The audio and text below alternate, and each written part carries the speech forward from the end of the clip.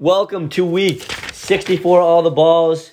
Got a big show going on tonight. It's a big show every week, but this is a big one. We are the big show, like the wrestler. Yeah, I wish. No, I don't wish. I'd have a heart attack probably next week. But welcome to week 64, All the Balls. Start the show off. We're going to do the 3 up and 3 down. As you can see in the comments, we're going to start like that. Then we're going to do our week 11 NFL picks because 9 o'clock, David McKinnon will be joining the show. Professional athlete, Dave McKinnon. I don't know if he's in Easton, Mass right now, if he's with his girlfriend right now, if he's I don't think he lives in Easton. at the 99 right now. But David will be joining us at 9, but enough talking because we have a lot to get to. Jake, 3 up, 3 down. Patriots are rocking and rolling right now. 6-4, trying to make it 5 in a row this week against Atlanta. Who is your first down of the week? They played so good, I only have one down. Out of everything, I only have one down. And that down is... Video's going in and out, Bridget. Don't worry about it, Bridget. It'll be fine. The one down... It's the light. The one down is another good game by the opposing team's running back. I mean, I get that, it's a bend, don't break defense. I get that it's, we got to give them something so we can shut down everything else. But it seems like every week it's the running back. Kamara had a great game against us. We lost that one. McCaffrey had a pretty solid game. And I get those are two top guys, but now Dearness Johnson had himself a great game. And he got the touchdown, the only touchdown we allowed, so that's fantastic. But I mean, someone had to do something, but he did pretty well. Like I was very impressed with him. And I get that the Browns are, a run-centric offense, and, it's really just plug and play to some degree. But I don't think Baker's a good quarterback. I think we could have shut down the run a little better. Yeah, I mean, overall, it was hard to come up with 3 downs. Like you said, you only came up with 1. It was my job to come up with 3, so I had to come up with 3. Of course, I'm just here to look pretty. Yeah, Jake's just here to look sexy. I mean, pretty. Probably for the 5th consecutive week, Isaiah Wynn's on my down list. Again, he wasn't terrible in this game, but if you have to pick one guy from the offensive line... They actually praised him, the announcers did. Oh, why? Because they said he's finally doing good. They felt bad for him? No, I thought he was pretty bad. I mean, the holding penalty... Yeah, a couple they could have scored a touchdown on that, backed him up a couple of yards, but then... So he was one of my downs like he is every single week so far this season, basically. If I look back, he probably has been at least 5 times. Second down for me is Josh Uche. He didn't have a terrible game, but just because I think you expect a little more out of this guy coming out of Michigan. He did have that one penalty that kind of held the Patriots back because you saw Bill Belichick on the sideline and was giving him some shit. But Josh Uche, to me, hasn't had a great season, didn't have a great week for the Patriots this week. And then my third down for me, it's not like this guy had a bad game, but again, everyone really was awesome for the Patriots. So if you have to think of one guy that really wasn't so great, Nelson Aguilar and his 21 yards didn't excite me too much. Someone had to not go off. And it was Nelson Aguilar this week, and I hate to say it, it's really been him kind of for the whole season. I disagree with you. I really do. I don't think Nelson Aguilar needs to put up big numbers to have an impact on this team. I'm not saying he was bad. No, but I get what you're saying. Like, why wasn't it Nelson Aguilar that went out and got that got that Kendrick Bourne catch? Like, I get what you're saying, and That's only Kendrick Bourne. I disagree. Aguilar's hands, I don't think Aguilar could make that catch. No, I agree with you. But his hands are worse than yours. Mine are all right. But I think what Aguilar does for this offense is it makes the opposing team respect our deep game. Like, Aguilar's a good route runner. His hands aren't great, but he's fast. And the opposing safety needs to get out there and make sure he's not catching a ball that's going to burn them. And it's more that's not a measurable number, but it opens up everything for everyone else. So I think in a game like this where, Jones was kind of spreading the wealth, Henry's getting some touches, Bourne's getting some touches. I mean, and Stevenson was doing great. I think all of that... Giving away all my ups. Sorry. I think all of that comes from Aguilar making the other team respect the deep ball. Because if they get to play the safety low the whole time, these guys aren't going to be as open as they were. Yeah, but we got to come up with 3 downs. And this is a game where everyone was unbelievable. So say there's 51 guys that played unbelievable, and then there's only 3 left. And Nelson Aguilar, sorry, 21 yards isn't enough. I talked about the other team. They didn't come to play. All right, what are the ups? You want one of my ups? I mean, these are kind of obvious ones. I named all of them pretty much. You got to go with the QB. No, I didn't go with the QB. Oh, man. I didn't go with the QB. This was his best year. This was his best game of the season. This was his best game of his career. I didn't go with the QB. I went with the beneficiaries. I went with Kendrick Bourne as my first one. I went with him as one too. So because although he didn't have the most touchdowns in the game, Kendrick Bourne had an unreal catch, and I felt it necessary to say he was the first up for me because he's been on our downs list, and I've been disappointed with him. And slowly but surely, he's getting used to this offense. He's getting more comfortable. He came into Bass Pro Shops. I think he's making good plays, and that catch was unbelievable over two guys into the end zone. Just a beautiful ball from Jones. I agree. He had over 130 yards in this game too. He was fantastic. And I definitely want to be the first one to give Kendrick Bourne some credit. I'll be the second one. Yeah, Kendrick Bourne, you're definitely on my ups list. 98 yards receiving. I believe he had 43 yards rushing. Yeah, 3 carries. The end arounds that they do with him are really working. He's actually been a lot better in these last couple weeks than he was at the beginning of the season. And I was really impressed with him in this game. Like Jake said, that catch, probably the best catch any Patriots made this season. N'Keal Harry had a pretty good one. And N'Keal Harry actually had a catch in this game as well. But yeah, Stevenson's on my up list as well. Ramondre Stevenson, I don't know if he's on your ups list. Nope. 100 yards, 2 touchdowns. He should have been, but he's not. Damian Harris is out for another week, and Ramondre Stevenson, the rookie, first game, like I said earlier, shows 20 for 100. First game he fumbled in to start the season in his career, and now these last couple weeks he's been awesome. 2 touchdowns, 100 yards, breaking tackles. This guy looks like he's going to be a legit factor for the Patriots in years to come. That'd be great. We need a guy. We need a guy the other team needs to worry about, and we haven't had one since like LeGarrette Blount. Blunt force trauma. Yeah, that blunt force trauma. So we need a new guy. Maybe it's Stevenson. I like Harris, but maybe it's Stevenson. I don't know. Yeah, it could be. So who's your second up? Got to be Hunter Henry here. He didn't make it for me, but he didn't. The guy with 2 touchdowns didn't make it for you? Stevenson had 2 touchdowns. He didn't make it for you. That's right. Okay, fine. So the reason I have Hunter Henry here is it's like a culmination of so many things. I've been very happy with his performance. I wasn't expecting 2 touchdown games very often. He already has 7 this season. Yeah, but he's doing fantastic, and I think he is very strongly becoming Jones's security blanket. This guy is like the option when there's nothing else open. He says, I'm going to look to Hunter Henry, and I think that's why we got him. I think that's why I paid him, and I'm glad he's healthy. I'm glad he's putting up great numbers, and I'm very happy with this performance. We didn't even need this performance out of him this week. We would have won anyway, but I'm glad he was there to pile on some pain for Cleveland. What Bridget said. Damn. All right, the video's going in and out, but we'll do a little shaking. All right, yeah, I agree with you. Third up for me in this game, like I said, I think it was Mac Jones' best game of the season. I really do. And to me, the guy missed, I believe he had 4 incompletions this game. I think he went 19 for 23, 3 touchdowns. Mac Jones looked phenomenal. Again, the Patriots receivers made some great catches, but that throw to Bourne in the end zone was phenomenal. The fades to Hunter Henry, the other catch on the sideline for Hunter Henry. Mac Jones was making it all happen in this game. And I don't want to say he's like Tom Brady because no one's going to be Tom Brady. But the more that he keeps on playing, he's similar to the way Brady was in his first couple of seasons. He's not a fast guy. He's not a mobile quarterback. He's not the best arm in the world, but he's making the right throws in the right times, and he's improving week after week, and he's been awesome, especially in this game. I think he's everything you want out of a rookie quarterback, everything you can ask for. You can't expect him to be able to take on the world, but I'm so happy that he's trying, and I know our defense is strong, and the offensive weapons have kind of come together a little bit. But part of that is Jones, as far as the offense goes, and the defense. He needs something on the other end, or else he's going to be looking like Trevor Lawrence or Zach Wilson out there because he's going to be forced into making bad decisions because we're going to be down a lot.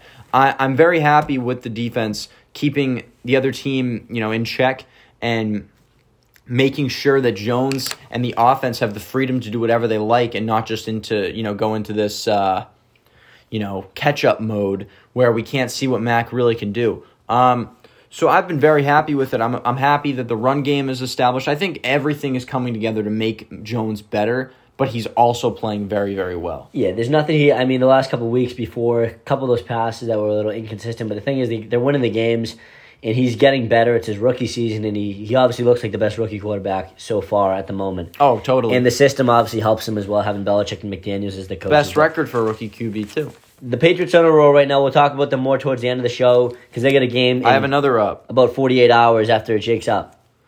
I wanted to give a little shout-out to Duggar. Great game. very good game, and I think that interception really just sealed the deal. You let him in tackles, too. Yeah, it turned the tide. I was very happy with that one play in particular, but he also was good throughout the game, especially with the OBJ being out and Landry kind of being in and out of the lineup throughout the year. I don't know how healthy he is overall. It's important to shut down those tight ends, and I think Duggar did that. Yeah, Duggar was good, and again, this is a D2 guy. Patriots were high on him, and he's improving as well week after week, season after season. All right, David's coming on in about 18, 19 minutes from now. So we're going to give you our Week 11 picks. Before we do that, we have someone new in first place. So after 10 weeks, for the first time... I just wanted to make it interesting. For the first time this season, I was looking back. The biggest lead you had was 6 games, only a few weeks back. But we disagreed with 2 games this week. So after 10 weeks, I stand at 98-52. Jake stands at 97-53. And I'm struggling. We don't have Connor in this. Connor was about 15 games back last year at this point. Connor's so bad. Connor had to start flipping coins at week 10. Connor was doing so bad that he decided he'd do better if he just flipped a coin for every game except for the Jets. He always picked against the Jets. Yeah, so Connor's not in this right now. I went 9-5 this past week. Jake went 8-6. Unfortunately, we couldn't get that Monday night game last night. But on to week 11. We have, I believe, one more game this week because there's only 2 teams on bye. The Denver Broncos are on their bye this week, along with the LA Rams are on the bye this week. They need a bye after they are? Yeah. After the last couple nights, they definitely need a bye. All right. Thursday Night Football, we'll talk about this more at the end of the show. The New England Patriots, Super Bowl rematch at the Atlanta Falcons. Yeah. Yeah? Yeah, I mean, I hope the Patriots aren't viewing it the way I'm viewing it, but I think we got this one pretty easy. I don't want to get too excited, but yeah, I hope that they're taking it as seriously as any game they've played this year. But I'm very confident that the Patriots will win this game. The way I've described it to people is, our defense has shut down better offenses, and our offense has come through against much better defenses. So Jake's talking to the outsiders. Why not take this down? Why not take them down here? I think we should handle them pretty easily. I mean, most people, 9 out of 10 people would say Cleveland and the Chargers are better than the Falcons, and we beat them both pretty well. Jake's making me nervous with some of these Patriots picks because he said they were going to kill Tampa Bay. Get killed by Tampa Bay. Dallas wasn't going to be that much of a contest. That was the other way. And now I'm afraid you're saying it this week. But both those performances from the Patriots contradicted me saying they wouldn't do well. So why can't they do well? I'm just a little nervous. You want me to say they're going to suck? I'm a little nervous. Real tight game. Atlanta really going to hang in there, make it tough. Don't bet on the Patriots. I wouldn't say it's going to be an absolute blowout, but the Patriots, I'd be shocked if they lose this game. Especially, you cannot lose this game because after this, your next 2 games are against Tennessee and Buffalo. This is a must-win situation. You got to win your 5th straight game. They play Buffalo. They got to worry about their next 4 games. Yeah, Tennessee, Buffalo. You have Indianapolis. It's Tennessee, Buffalo, Indy, and Buffalo again. Yeah, so your next 4 after this. This is a must-win for the Patriots. And to get to 5 straight, this would be great. Patriots are going to win this game. If I have to give you my score prediction right now, I'll say the Patriots are going to win this one 28-20 Patriots. Holy, that was close to what I was going to say. What is it? 28-20. I was going to say 28-17. 28-20 Patriots. Jake said 28-17. I wrote that down so we know. But all right, first game of the week we're both going to agree on, so that's no fun. All right, let's get to the 1 o'clock games. We have 9 1 o'clock games this week. Awesome. And actually, the 4 o'clock games are a little bit better, but 1 o'clock, we have Indianapolis at Buffalo. This is a huge game for Indianapolis because they're already 3 games behind Tennessee in the division. Tennessee's rolling. If they want a chance to win this division, it's a must-win, but they're going to lose, so... Yeah, actually, I actually thought about this one for a while because Indy has stepped up against good teams and Buffalo has kind of fell short. But I think Buffalo's kind of realizing the Patriots are on their tail. And especially if we win on Thursday, I think Buffalo's going to bring the heat, and I think they win this game. Yeah, so Buffalo for me, I think Josh Allen can have a big game against that Colts defense. I'm not as high on as a lot of people Correct me if I'm wrong. If we win this game... And Buffalo loses, we're in first place in the East. If we win... But after we win, are we in first? No, because I think they still have the advantage. Well, we haven't played each other yet, but... If we win... Oh, yeah, if we win, you mean before that game even starts? What's Buffalo's record? We might be. I got to look at the record. They have 3 losses. Yeah, so we might be. And then I think the next tiebreaker's head-to-head after the... Okay. But yeah, that's that game. Next up, 2 mobile quarterbacks. You got Baltimore at Chicago. Lamar Jackson versus Justin Fields. I just can't trust Chicago. Yeah, I can't trust Chicago in this one. I think Lamar Jackson... I mean, Baltimore has been a little shaky, but I don't think they do it twice in a row. They kind of had the half bye week type deal with the Thursday game last week. You know, one of these games is going to be retarded the way the NFL has been going this season. Probably, There's probably going to be an upset. And I try to pick the upset out, and I kind of have one, but I'll tell you that in a little I bit. thought about it a lot, too. I do have an upset in here, but I have Baltimore in this one. Yeah, Baltimore will win. Next game is the Detroit Lions at the Cleveland Browns. The Detroit Lions actually didn't lose this week, so congratulations to them. Yeah. But they're facing a Cleveland Browns team that's just got blown away by the Patriots. I think Cleveland's going to come out fighting. I heard Nick Chubb's probably going to be back in this game. Yeah. If that's the case, Detroit will have no answer for the Detroit will Browns. have absolutely no answer for Nick Chubb, and I think that's the difference maker here. Next up is a divisional matchup, Houston, Tennessee. And Tennessee is not going to lose this game. They really shouldn't. They're rolling. I mean, it's interesting. That team is playing so well. They look so good. But their offensive weapons are not anything special. I mean, after Henry's gone, the running game is... They don't have anyone fantastic. I mean, Adrian Peterson's old. Donta Foreman is... He's actually probably their best running back. Probably, but he's been around the league, and he hasn't really stuck anywhere. And then McNichols is just a receiving guy. A.J. Brown's great, but Julio just went on IR. They have enough to beat Houston, though. I think so, too, but they're playing well above their talent level. So... We'll see. I mean, at some point, I think they're going to come back down to earth, at least for a week. I think even if they do, they could beat Houston. But at any point, that could happen. I got Tennessee in this one. Yeah, Tennessee will win this game. Next up is the Green Bay Packers, who just shut out the Seattle Seahawks. First time in Russell Wilson's career when he was a quarterback that he got shut out in a game. So, I mean, I don't think he was at 100%. Maybe they rushed him back a little bit too soon. But Green Bay coming off a win at Minnesota, who's coming off a win. By the way, the Minnesota Vikings were my upset pick of the week last week. Good job. I got that right, and guess what? They're my upset pick of this week. Back-to-back weeks, I'm going with the Vikings at home. Kirk Cousins, by the way, low-key having a good season. He likes to win big games. 18 touchdowns, 2 interceptions. I think Minnesota's going to win this game at home. I really do.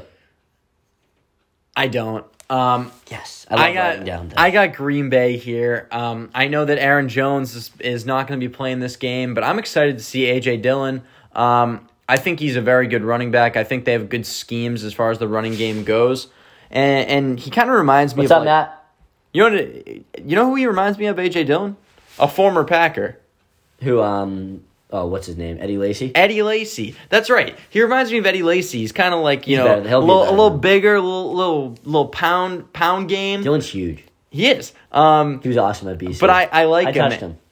Okay. I mean, don't say that. I like him. And I think that they have enough at the running game still to win, and I think Adams is just an unstoppable weapon in this league. So I think that Green Bay takes care of business and gets a win here. All right, division foe.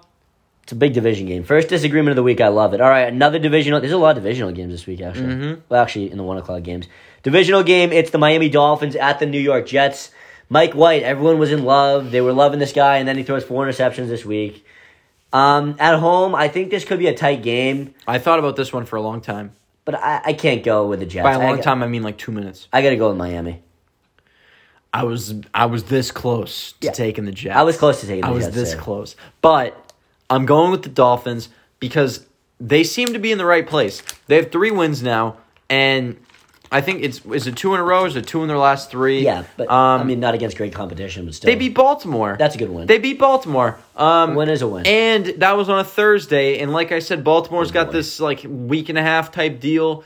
So does Miami. They get time to prepare for a Jets team that they, I don't think they want to come in last in the division, but if they lose, they'll be in last. The Jets will be ahead of them. So I think Miami takes down the Jets and avoids being in last place. They're a more talented team, too. Yeah, way more talented team. All right, 3 more 1 o'clock games and 8 in total before we talk to David McKinnon. All right, New Orleans Saints at the Philadelphia Eagles. Eagles coming off a good win.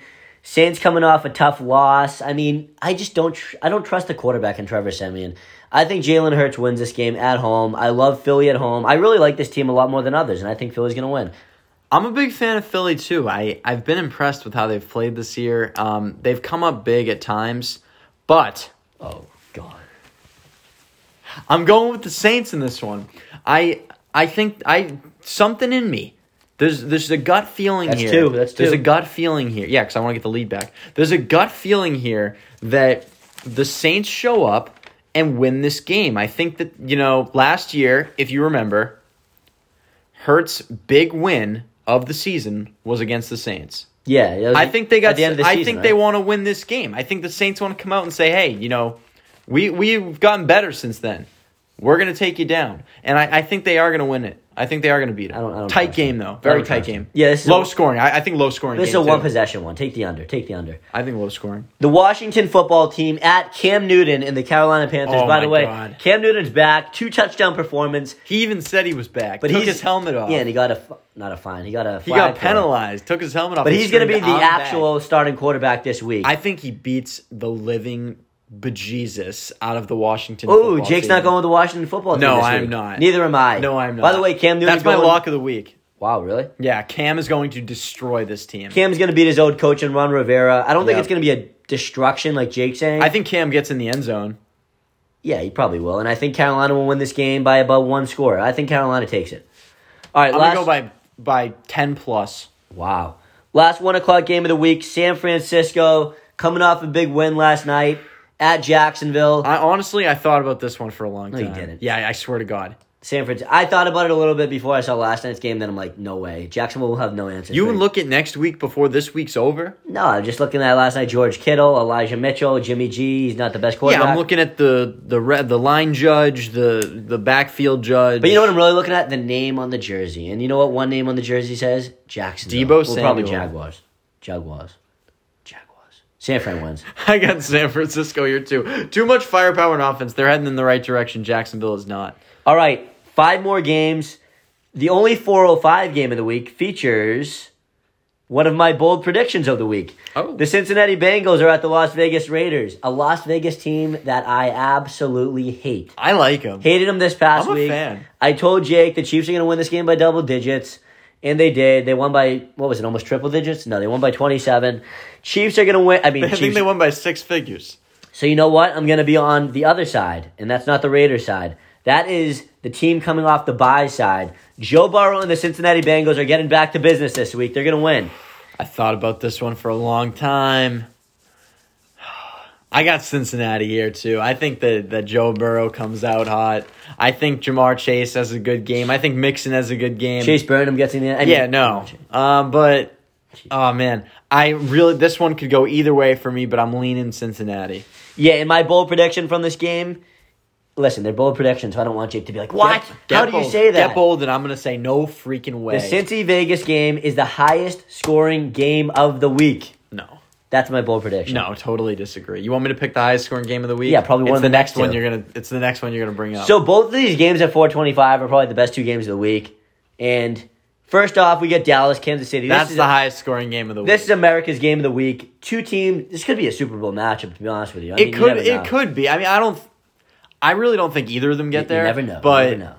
I think Dallas is less likely than Kansas City. Well, who's going to win this game? Dallas. You got Dallas? I knew you I do have Dallas. I got Dallas in this one. Three. I got Dallas in this game. I think Dallas brings the heat. I'm excited to see this game. I mean, it's going to be a fantastic game Me too. that we actually aren't going to watch probably. But You can watch at the casino. there's going to be a game that we're at. I mean, the second half. Yeah, okay. So I'm genuinely excited to watch the highlights of this game. But it's going to be a fantastic game, hopefully. I mean, I think it's going to be high scoring. I think most people would agree. I just think that the difference here is Dallas's defense is better than Kansas City's. I think both are very high-powered offenses that can go out and get 7 on any given drive. And I think Dallas has the more complete team. Obviously, the better quarterback is Patrick Mahomes, and he showed it on Sunday night. 5 touchdowns, really a comeback performance on what's been not a great season.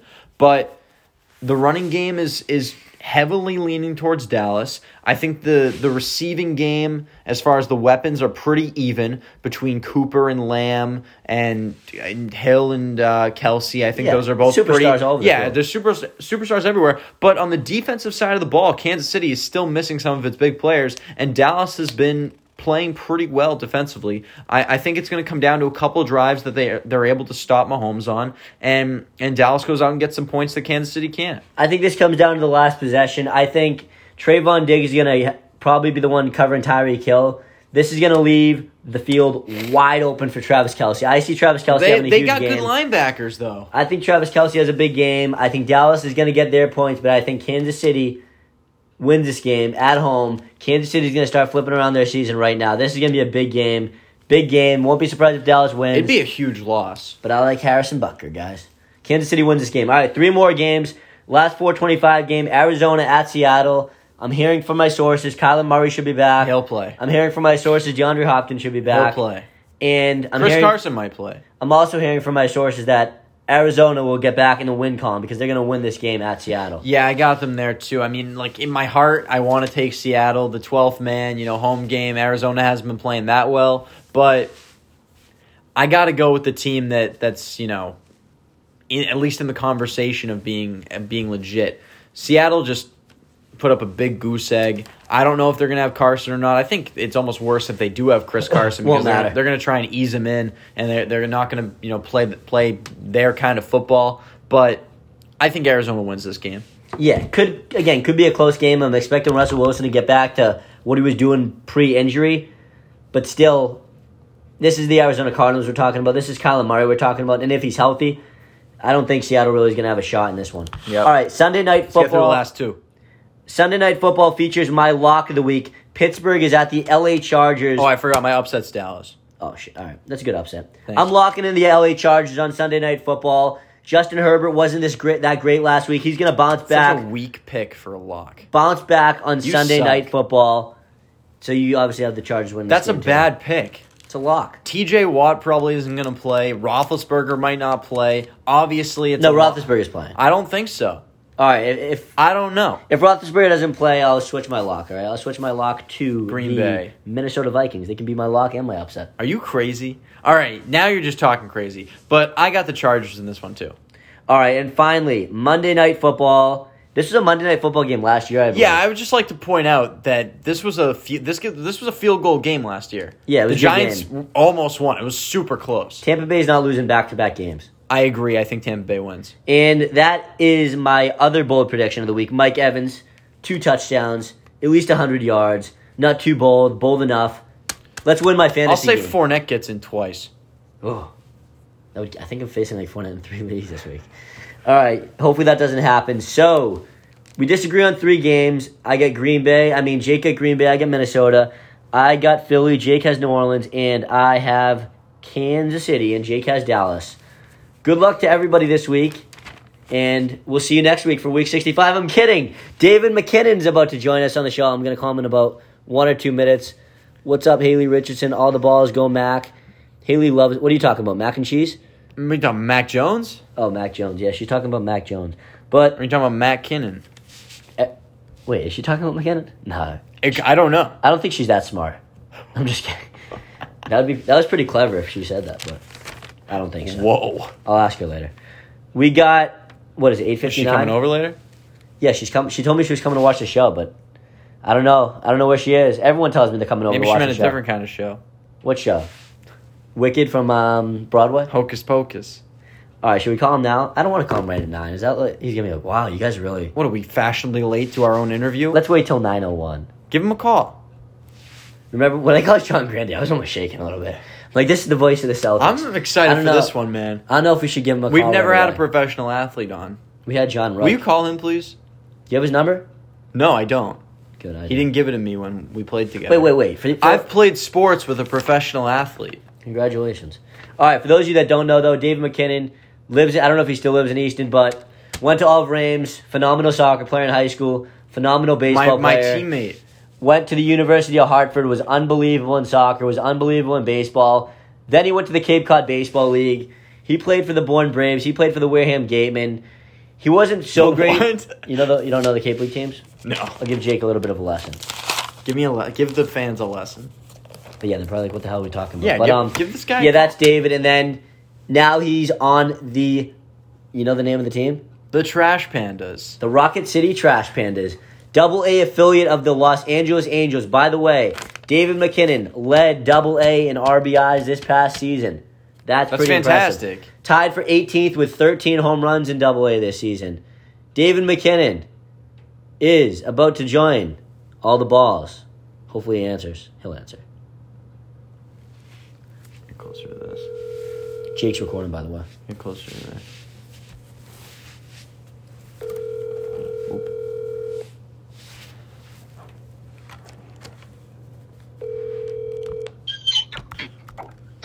Hey, what's going on? What's up, David? It's Justin and Jake. How are you? Hey, Dave. Good. Good to hear from you.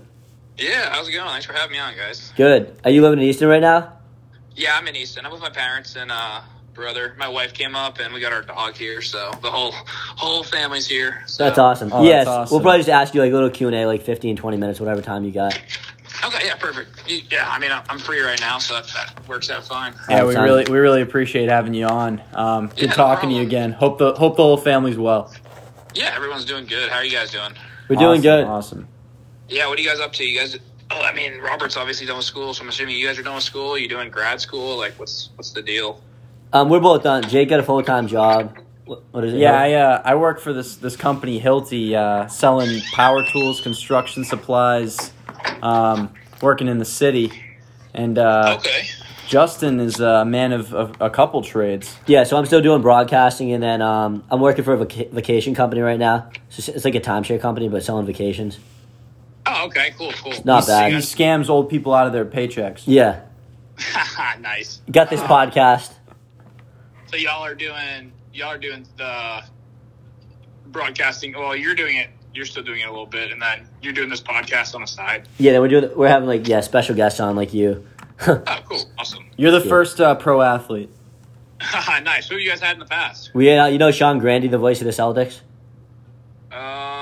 Yes, I believe I do. I know the name. I mean, He's been doing their radio for like 20 years. Yeah, so we had him. We had Maury Hirschgordon. He's like an anchor in Providence. Okay, cool. Someone from the BC basketball team. Mike Trout was on last week. No, I'm kidding. Yeah, but we've had like 6 or 7 people. Huh? We've had like 6 or 7 different guys. We're trying to get more. Yeah, that's cool. But yeah, Jake, you want to start? Yeah, I mean, I know we used to play soccer together in high school. So I guess my question would be, you were an All-American soccer player, and I'm sure you've thought about this in the past, but what would the route have been like if you took that path instead of baseball? Yeah, so, I mean, I was good in soccer. I mean, I would say I was good at goalie. I wasn't really good at soccer. But the ball didn't go in the net when I was there, so, I mean, I got a chance to play college soccer. And when I got to college, it was kind of like I didn't know exactly what way I was going to go. I didn't know if baseball was going to be the way. I knew I wanted to play professional sports. Like, whatever the road was going to be best for me, I wanted to do it. The dream was always to play professional baseball. But if in college I wasn't good enough, then, I mean, I would have been totally fine playing professional soccer. So I got the chance to play both sports, Division I level, and honestly, I was getting looked at my freshman and sophomore year. I had two good seasons in a row soccer-wise, and there were MLS teams looking. And after I had that summer in the Cape where I made the All-Star team, and then that junior year in college where I hit like 390, I kind of knew I wanted to play baseball. I knew I always wanted to play baseball, but I knew at that point like I was good enough to play baseball. So the soccer would have been – it was a good backup plan, but it would have been completely different because in soccer, it was just hard to stay healthy in soccer, especially at that level, like in college. Yeah. My hips were always – obviously, when you're playing professionally, you can take care of your body a little better, but when you're going to school and then having to do the baseball and the soccer, it's really hard to, like, have time to roll out and stretch and all that type of stuff. So Sure. I noticed just like my body was just always sore playing soccer.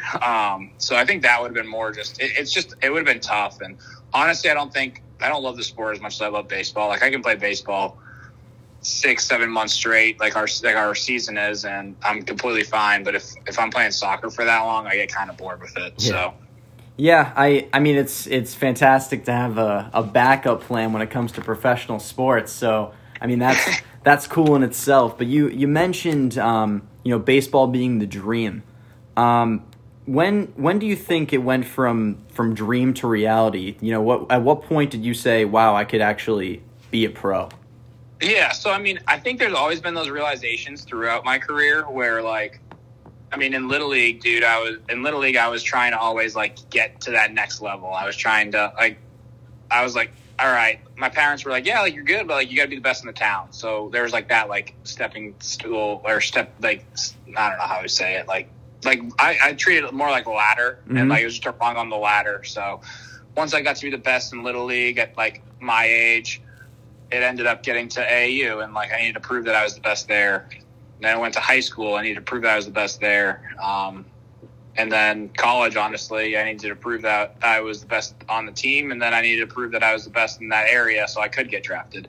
So, I mean, it was constant of that. But I don't think until that summer in the Cape where I hit really well and then I made that all-star team that it didn't really become evident to me that I was like, dang, I'm playing against some of the best players in the country, and I'm playing better than most of them and competing well, and I'm definitely not overmatched. If anything, I'm, like, exceeding expectations in regards to what I'm supposed to be doing.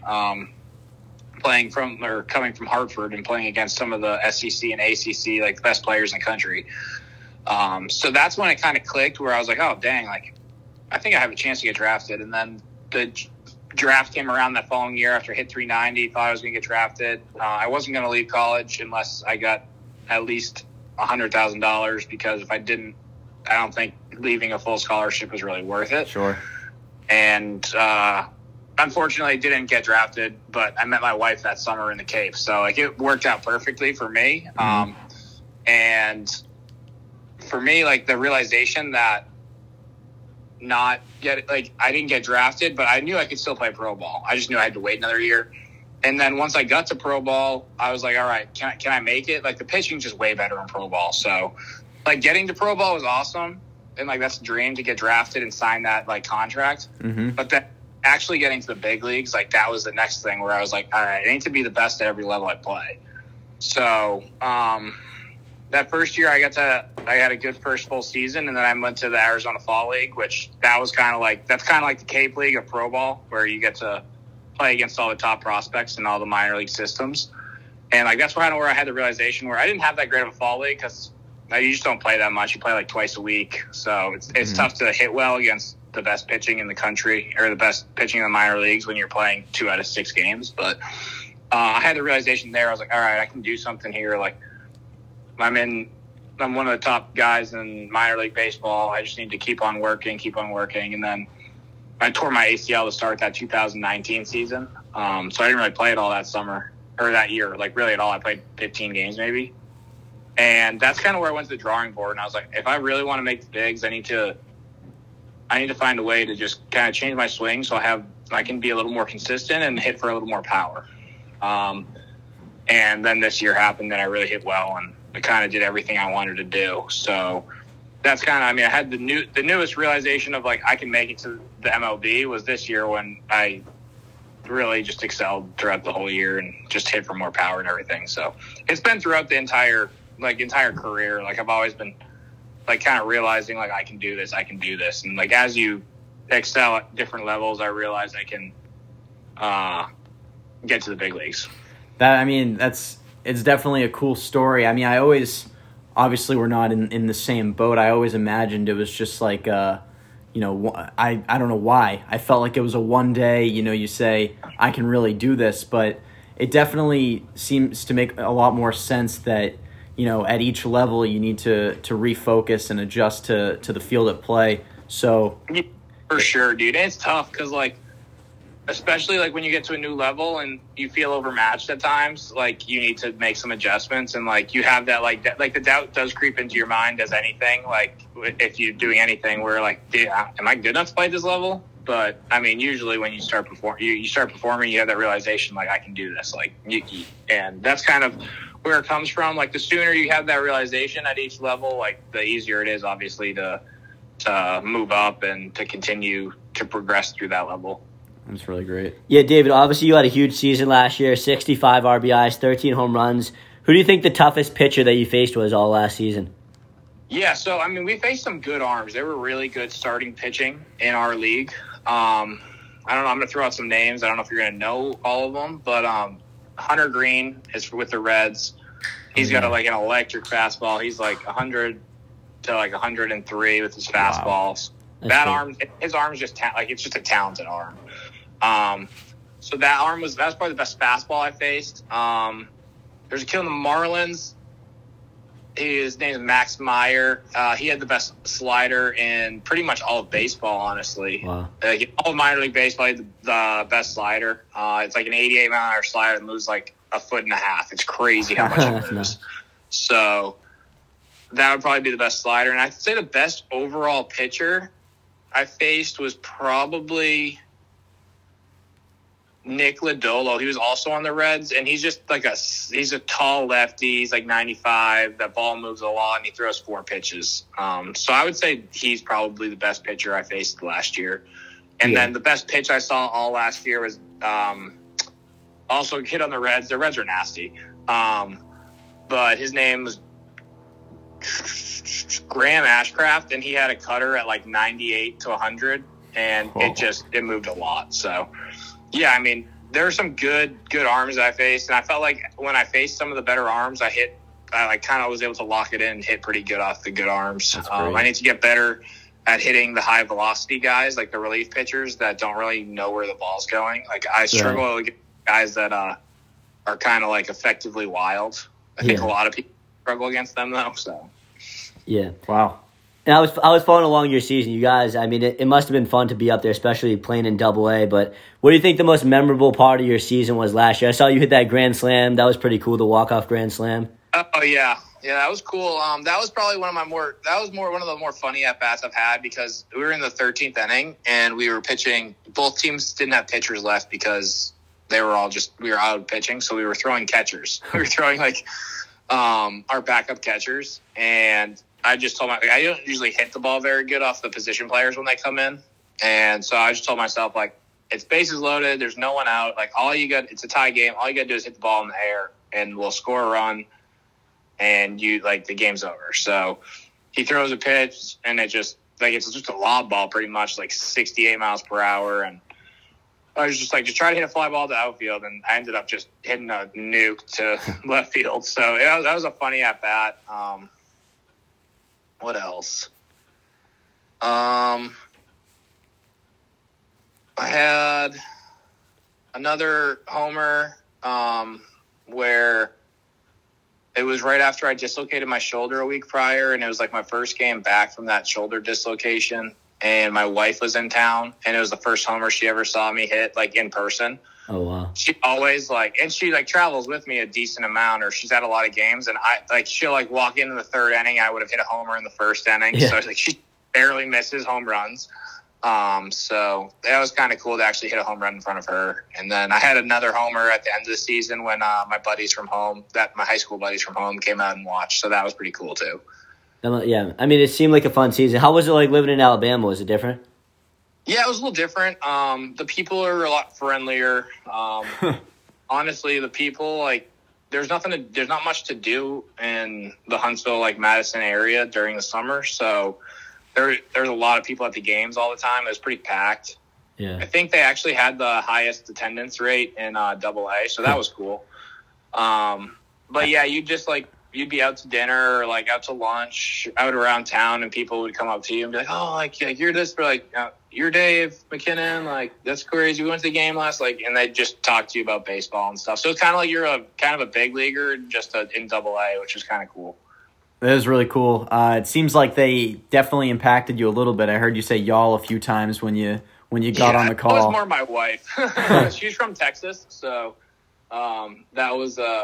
that's been going on for a little while. So I spent a lot of time in Houston off season. So I'm more I'd say I'm more southern now than than Boston. Oh, wow. I have a Boston accent anyway, though, so. Yeah, I feel like a lot of us don't, but. Yeah, a lot of us don't. Like, if you want to sound educated, you don't have. Yeah, right. So I'm bringing it back a little bit to where we started. A lot of us have played at the high school level, less at the college, and very few make it as far as you have. I was wondering, what the biggest difference has been for you, as far as how you approach the game, and obviously, you said the pitching is a lot better at professionals, but what about the competition you faced as a whole? Yeah, I mean, obviously at each level it gets better. I think the biggest thing that in high school, it's like if I got out, it was because I got myself out. Like usually the pitcher wasn't good enough to get me out, so either I swung at a bad pitch or I made a bad swing, and that's why I got out. Where now you can like smoke a ball and some guy in the outfield like makes an unbelievable catch, like diving, or some like you just. Like the pitcher dots up 3 pitches in a row, inside, outside, and then like bottom of the zone, and like you couldn't do anything. So there's certain times where like you can now in pro ball, like especially at AA, like you can only control what you can control. Like if you don't get a pitch to hit, really, you're out. And if you get a pitch to hit, like over the middle part of the plate, you better hit it because you're probably not going to get it again. So I think that's kind of the biggest thing I've noticed. Like as you move higher and higher, you have less and less. You get less and less mistakes to hit, and you just got to make sure you're hitting the mistakes because you're not going to get too many of them. Wow. Yeah, I mean, it seems to make sense for sure. I've heard, when professionals discuss how they play the game, they say, going from one level to the next, the game is faster. Now, obviously, you've brought up some guys' arms that they can pitch very quickly, but do you feel like, and you mentioned some outfielders too, do you feel just like everyone is moving faster, the game itself is moving faster, it's harder to achieve what you want to achieve? I think it's more just like you have to make the decisions a little quicker. I think once you get to pro ball, like the ball gets hit harder. So obviously you have to react a little quicker. The ball's thrown a little faster, so you have to be a little more efficient with your swing. But I think once you're in pro ball, like, everyone has tools at that point. Everyone has the ability to hit the ball pretty hard. So obviously if you go rookie ball or low A or the A balls, like they're not going to hit the ball as hard as when you're in AA and AAA. The dudes are older and just bigger. But I think, pretty much once you get from the A ball to AA, that's when you'll really see the biggest difference. Dudes are bigger and dudes hit the ball a lot harder. AA and up, I think it's just the consistency factor, just getting more consistent, will get you to AAA in the big leagues. But I don't think I definitely think there's the quickness of the game, and if you compare it to college, it's mind-boggling how much faster the game is. Dudes get down the line quicker, the ball's thrown harder across the infield, the ball's thrown harder from the pitcher. The ball's hit a lot harder. So, it's crazy the jump from college to pro ball, and then from, like, high A to AA, it's even more. Yeah, it must be crazy. We used to do the show with Connor Howe. He hasn't been on the show in the last couple weeks, but he actually texted me a question to ask you. Yeah. You want to know what it was like to be teammates with Joe Adell and who you can compare his game to? Yeah, so, I mean, Joe is a great dude. I like him a lot. We kind of came up together, and obviously Joe's in the big leagues now, which is awesome. To compare his game to, it's tough to compare because he's such a freak when it comes to just athleticism. Right. He is freakishly fast and like really like long limbed, so he can cover a lot of ground in the outfield. And just how hard he hits the ball when he hits it hard, like when he connects with that ball, like on the barrel, it just sounds different than other people. Right. So, I mean, I don't know how I can compare him to someone. But no, just playing with him, it was fun to watch him play. Like, you're on the same field as him as teammates, but you're kind of like watching and admiring how hard he hits some of the balls he hits and how fast he can run. So I don't really have a comp for him really right now, but it was just fun watching him play, honestly. It must have been cool. You were with Torrey Hunter Jr. too, right? Yeah, me and Tori have played the last 3 or 4 years together, so that's been really fun. We've gotten pretty close over the last couple of years, so that's been super enjoyable to watch him develop too, because he was more of a football player in college, and it's been fun to kind of see him go from not really playing too much baseball at the beginning of his career to really developing into a extremely good fielder and pretty good hitter now. Yeah, it must be cool to come up with some of those guys. Obviously, you're still aspiring to achieve new heights, and you've come up with some guys that have reached the highest level. When you've been around all these guys, can you sort of see can you see which guys are on their way and which ones have reached their peak? Yeah, you can kind of tell. Certain dudes that are overmatched and certain guys that are continue to get better at each level. And I feel like for me personally, I've always felt overlooked, kind of like an underdog when it's come to college.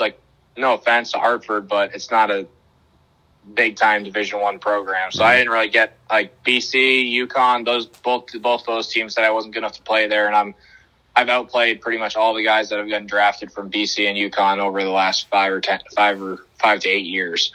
So I've kind of had a chip on my shoulder to the point where I've always felt overlooked, and I've used that to continue to work my way up. And yeah, I mean, for me, I'm just going to keep on working until I get to that spot. I'm going to have to work a little harder than others just because I got drafted lower. A lot of guys that get drafted in my position were already released. So I count that I'm blessed to still be playing, and I'm going to continue to grind it out and work hard, and hopefully I get to debut this next year coming up. That'd be sick. Keep giving them a reason to keep you. Yeah, exactly. But yeah, obviously, I mean, you must be close with a lot of the Angels guys. Have you talked to any guys that are currently on the Angels team now? Are you close with any of those guys? I mean, there's a lot of my teammates from last year that ended up getting called up at the end of the year for September call-ups. So that was pretty cool to see. They're all pitchers, but it was cool to see some of them get called up. Reed Detmers was up there. He was in the Cape, right? What was it? Wasn't he in the Cape League? Yeah, he would have been in the Cape League a couple of years after me, though. Who else? I mean, Brendan Marsh, who I played with, he's up this year. Chris Rodriguez, who I rehabbed with in Arizona when I tore my knee, he was up there this year, so that was cool. Packy Naughton, who's from Massachusetts, actually. He was up there, so that was awesome. And then I had a couple of roommates that ended up debuting this year. So it was fun because when I got shoulder surgery right after the season, but I had it in Anaheim with the Angels doctor, and it was fun to go see, and I got to hang out there for a couple of days and get the surgery, and I got to go see a couple of my teammates, Jansen Junk, who was with us in AA, and Kyle Tyler, who was also in AA with us at the beginning of the season. I got to go see them play and pitch in the big leagues at Angel Stadium, so that was awesome. Yeah, I mean, that must be cool being with those guys your whole life, now seeing them in the majors. That must be awesome. I mean, especially. Yeah, and it makes you just want to work harder to try to get there too, Yeah, exactly. You good? But yeah, I mean, thanks, Dave. We really appreciate you coming on. I'm definitely going to follow your journey. I look up the box scores every couple of nights, see what you do. Keep it up. Yeah. There's some good nights and there's some not good nights. Yeah. No, it seemed like I was seeing some of the highlights of those games. They packed the stands there. Oh, yeah, they crushed it. Yeah, they do an awesome job. So, I mean, honestly, I hope I'm not there next year, obviously, because I don't want to repeat AA. But, I mean, it's a great place to play if you do get the chance to play. If you're ever in the area, it's a great place to watch a game, too. It's pretty loud. It's fun. Oh, yeah. We love that. And, we'll be following your journey and thinking of you up here. We want to see our local guys succeed. Yeah, 100%. Yeah, Marty Warner asked me the best. Marty Warner asked me the best coach you've ever had. He wanted to know who it was. Oh yeah, I loved Marty. He's a great coach. Yeah, I mean, I liked him a lot. Who else is my favorite coaches? Like Marty. It's got to be JB. Yeah, John Barada was up there too. Honestly, it was Marty, John Barada, and I really liked my coach this year in pro ball, who's also JB, Jay Bell. He was actually in the majors, big league, right? Yeah, he was big leaguer for 18 years. He's one of my favorite coaches I've ever had. That's awesome. So yeah, those are probably my top 3. That's crazy. Well, yeah, Dave, we really appreciate you coming on, and yeah, tell your family we said hi as well. Yeah, thanks for having me, guys. I appreciate it. All right, thanks, good luck. Dave. All right, have a good one, guys. You too. Thanks. See ya. Yeah.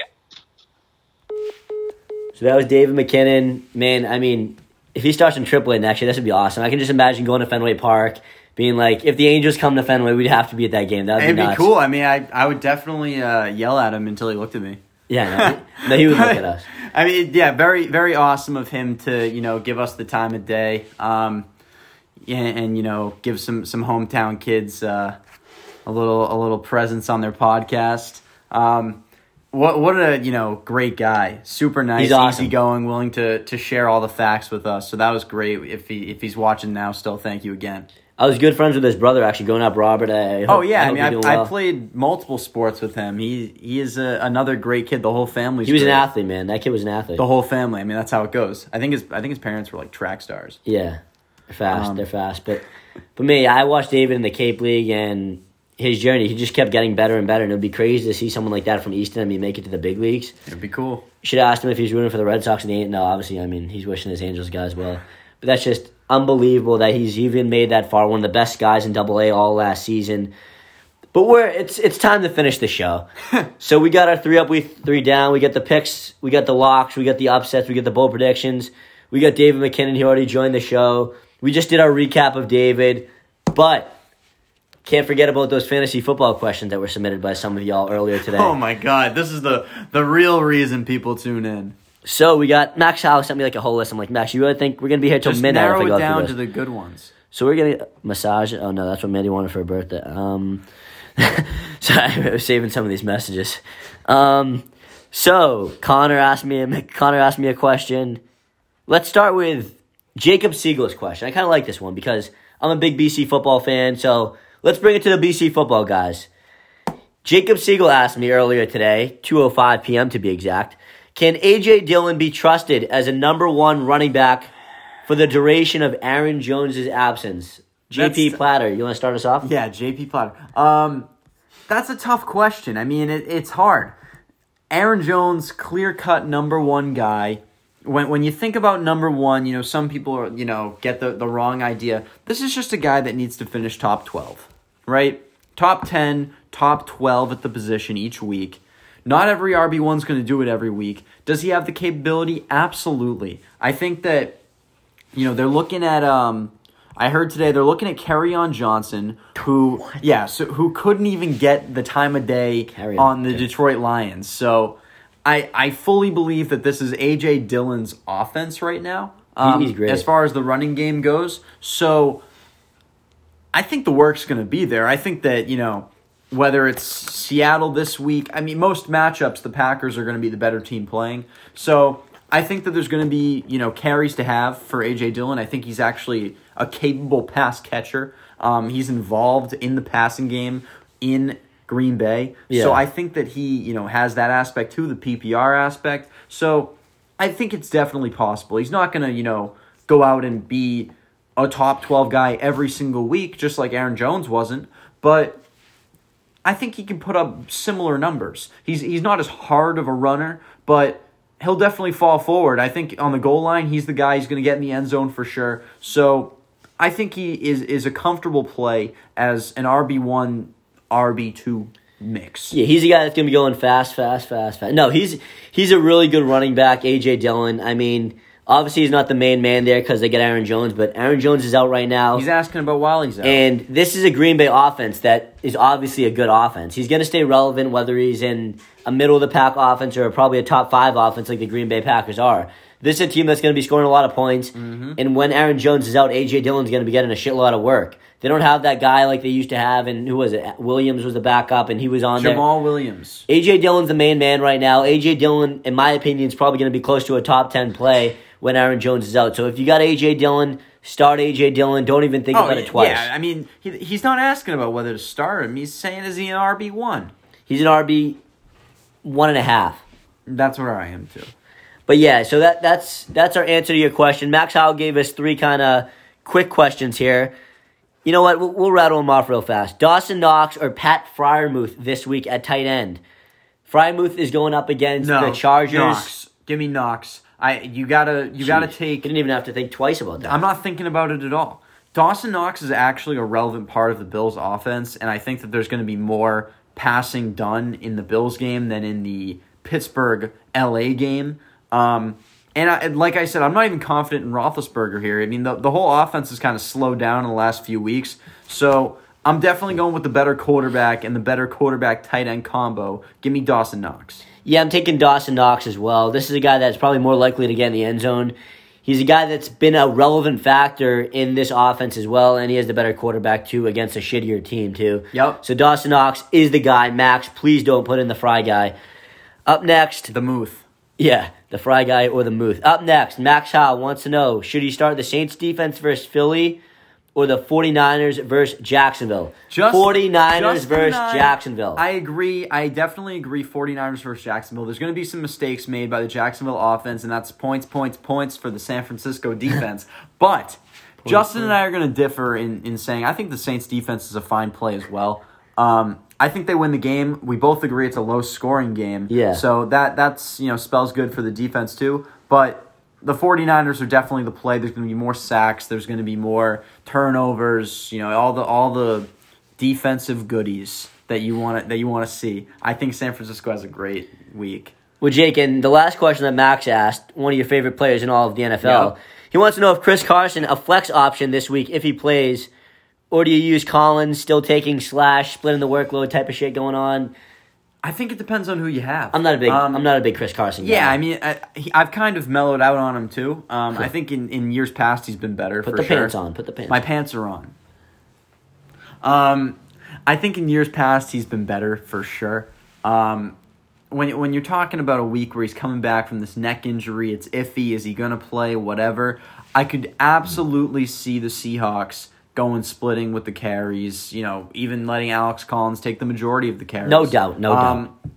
Is he a flex play? It depends on who you have. If you're wondering if you should play Chris Carson versus another team's backup running back, it's Carson. But you play Carson, but if you have a team's wide receiver too, if you have Christian Kirk on roster, I'm playing him over Chris Carson. If you have, that was a really good example. It's a hard one to beat out. If you have like Zach Pascal, not Zach Pascal, but Cole Beasley. That's a good one for me. I'm playing Cole Beasley. I'm playing Hunter Renfrow before I'm playing Chris Carson this week. We'll see how it shakes out. We'll see how healthy he is. But at this week, that's the move. And the last question coming from Wilbur Street, Greg Blanchard, asking a question all the way from his home in Easton, Massachusetts. Would you pick up Ramondre Stevenson for fantasy? Obviously. Hell yes, I'd pick up Ramondre Stevenson for fantasy. What kind of question is that? Oh my God, good thing. I hope he's still not listening to the show right now. I would hope that everyone that gets 20 carries is picked up in every league the following week, because you don't go from 20 to 0 unless your last name is Gray. So, and Damon Harris might not even be playing today. Yeah, he was at practice today. I don't even care if he's playing. Stevenson's still going to get work. That I'm not saying you start Stevenson no matter what. He scares me. If Harris is playing, I'm not playing Stevenson. I'm not playing either of them, honestly. But if it's just Stevenson and Bolden, absolutely, you get Stevenson, you play him. He's not even a flex. He's an RB1 or 2 on your team. I don't think he's an RB1. I just mean in the slotting. You can play him up there. He's better than a flex play, in my opinion, if he's the only guy. And I got to admit, being a Damian Harris owner now, they're playing Atlanta. I didn't even mention that. The Patriots, if it goes anything like we've thought it's going to go, the Patriots are going to have the lead, and they're going to have the lead early. And when you do that, you drain the clock. You run the football. That's going to be all Stevenson. It's going to be garbage time in the second half. This dude's going to be feasting. Yeah, no doubt about that. And being a Damian Harris owner, thanks to Jake, even when Damian Harris is healthy. You're welcome. Even when Damian Harris is healthy now, Ramondre Stevenson is scaring me because sometimes I know what I'm doing. This guy's going to be a factor. I'm not saying Damian Harris won't be a factor, but Ramondre Stevenson probably is going to get at least close to 30% of the carries when they're both healthy now on a week-to-week basis if he keeps playing the way he's playing. Could be more. This is becoming more and more of a timeshare in Foxborough. Belichick could not care less where you were drafted, what you're paid. He does not care. It's all about how you're performing lately. And Stevenson has absolutely earned the time of day. It's all about Carson Boyd. I think he can get more. Yeah, right. I think he can get more than 30% of the carries. I think it can be a 50-50 split easy. All right, so that's the Stevenson's fantasy. a better pass catcher, too. Oh, yeah, no doubt about that either. That's the fantasy football questions of the week. Last thing before we get to week 65 is... We're not there yet. We're not there yet, but we're close. All right, so Thursday Night Football. We got the Patriots. We got the Falcons. Yeah. What's your key to the game? Key to the game is going to be Kyle Pitts. Don't go down 28-3. They could. They've done it before. It's going to be Kyle Pitts. Now, Cordero Patterson, Is he even playing? who's been great, it's sounding like he won't play. Mike Davis is not a worry for me. I know all I've said is stop the running back and whatever, but I'm willing to give Mike Davis his because he doesn't have much to take. I think it's all about shutting down Kyle Pitts. He's the other team's best weapon. When they don't have Calvin Ridley, they don't have Cordero Patterson, really all they have is Kyle Pitts, the best skill player they have. If we can lock that guy down, the offense is going to be extremely limited. I have no worries about the Patriots' offense being able to put up, mid-20s, even low 30s in points. Oh, no question, Matt. No question. And I'm fully confident that if we can keep Kyle Pitts to, 5 for 60, that area at most. I mean, he can get a little more even, but I'm comfortable in that range. If he does that, we win this game easy. In receiving-wise, Belichick usually takes out the number one weapon, and obviously Kyle Pitts is the number one weapon in this game. Like Jake and me were talking about at the beginning of the show, it seems like the Patriots are letting a running back at least kind of go off every week. I'm not worried about Mike Davis at all. My prediction for this game, if one Atlanta Falcon player does go off, I'm going with Russell Gage in this game. What about that other guy? Who, Olamide Zakidis, I can't pronounce his last name. Zakifis. Olamide Zakidis, whatever the hell his name is. Yeah. I think what's he from, Dubai or something? I don't know where he's from. Russell Gage is the guy to me. From Atlanta. Yeah. You're not going to be scared about Russell Gage in this game, but he's the guy that you figure they're not going to really worry about him too much. He's probably going to have 60 to 75 yards. Disagree. I think our corners can take care of him easy. You're probably going to put, what's his name on him? J.C. Jackson. Yeah, or if he's the number one guy. He is the number one. He's their top receiver. I'm not concerned at all, really, Russell with this game. Gage is not going to do anything. And regarding the other side of the football, when the Patriots' offense is on the field, when the Falcons' defense is on the field, A.J. Terrell has actually kind of played like one of the better cornerbacks in the NFL this season. We have a lot of weapons. But say he takes away Nelson Aguilar, Kendrick everyone Bourne. can do that. Yeah, Kendrick Bourne will go off. Hunter Henry's probably going to have another touchdown this week. Stevenson. I think the rush game is really going to be the main factor. Jonnu Smith might come back. And yeah, he's been all right this season, but we've expected more. Yeah, but I'm not concerned. Just another weapon. I'm really not concerned at all with this game. Again, they're on the road, so sometimes you think, it's one of those. It's a Thursday game. Max never played on a Thursday. Yeah, is it a trap game? Is it one of those trap games? Because it's on a Thursday night, maybe, but I don't think they're going to lose. Short week. It's definitely going to be new for Mac. The game might start a little slow, but I think the Patriots are the far better team here. Yeah, no question about that. So we'll be back on the show next week, hopefully talking about how the Patriots have won 5 games in a row with a rookie quarterback. We'll be recapping the Patriots-Falcons game. Hopefully we'll be talking about how I remained in first place with these picks. And we'll be talking about all the good games. Dallas, Kansas City. We got Seattle, Arizona. We got some good games this week. But thank you to David for coming on the show.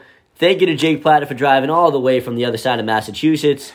Thank you to Greg Blanchett for asking that question about Ramondre Stevenson. Thank you to Max Howell for his Q&A. No questions from Matt Dorn? Took up half the show. Matt Dorn actually said to me, I said, Matt, you got any questions? He said, actually, no. So you know what that means? He thinks he's going to win the whole league. He's crazy. My team's going to crush it. I think I play him this week, actually. Matt, you're getting your ass kicked, Matt, this week. You're getting your absolute ass kicked. I hope you're still listening because it looks like we got a shitload of viewers. All right. Thank you, everybody. Thanks, Jake, for recording. Thanks for the background noise. Thank you to the dogs in the kitchen for just not barking. There's no dogs. No, they died last night. R.I.P. to the dogs. Speaking about dogs, Patriots are playing the Falcons this week. Michael Vick won't be there. On that note, we're signing off. Jake Platter, Justin Miller. Week 64 is in the books. Great show. We'll see you next week for Week 65.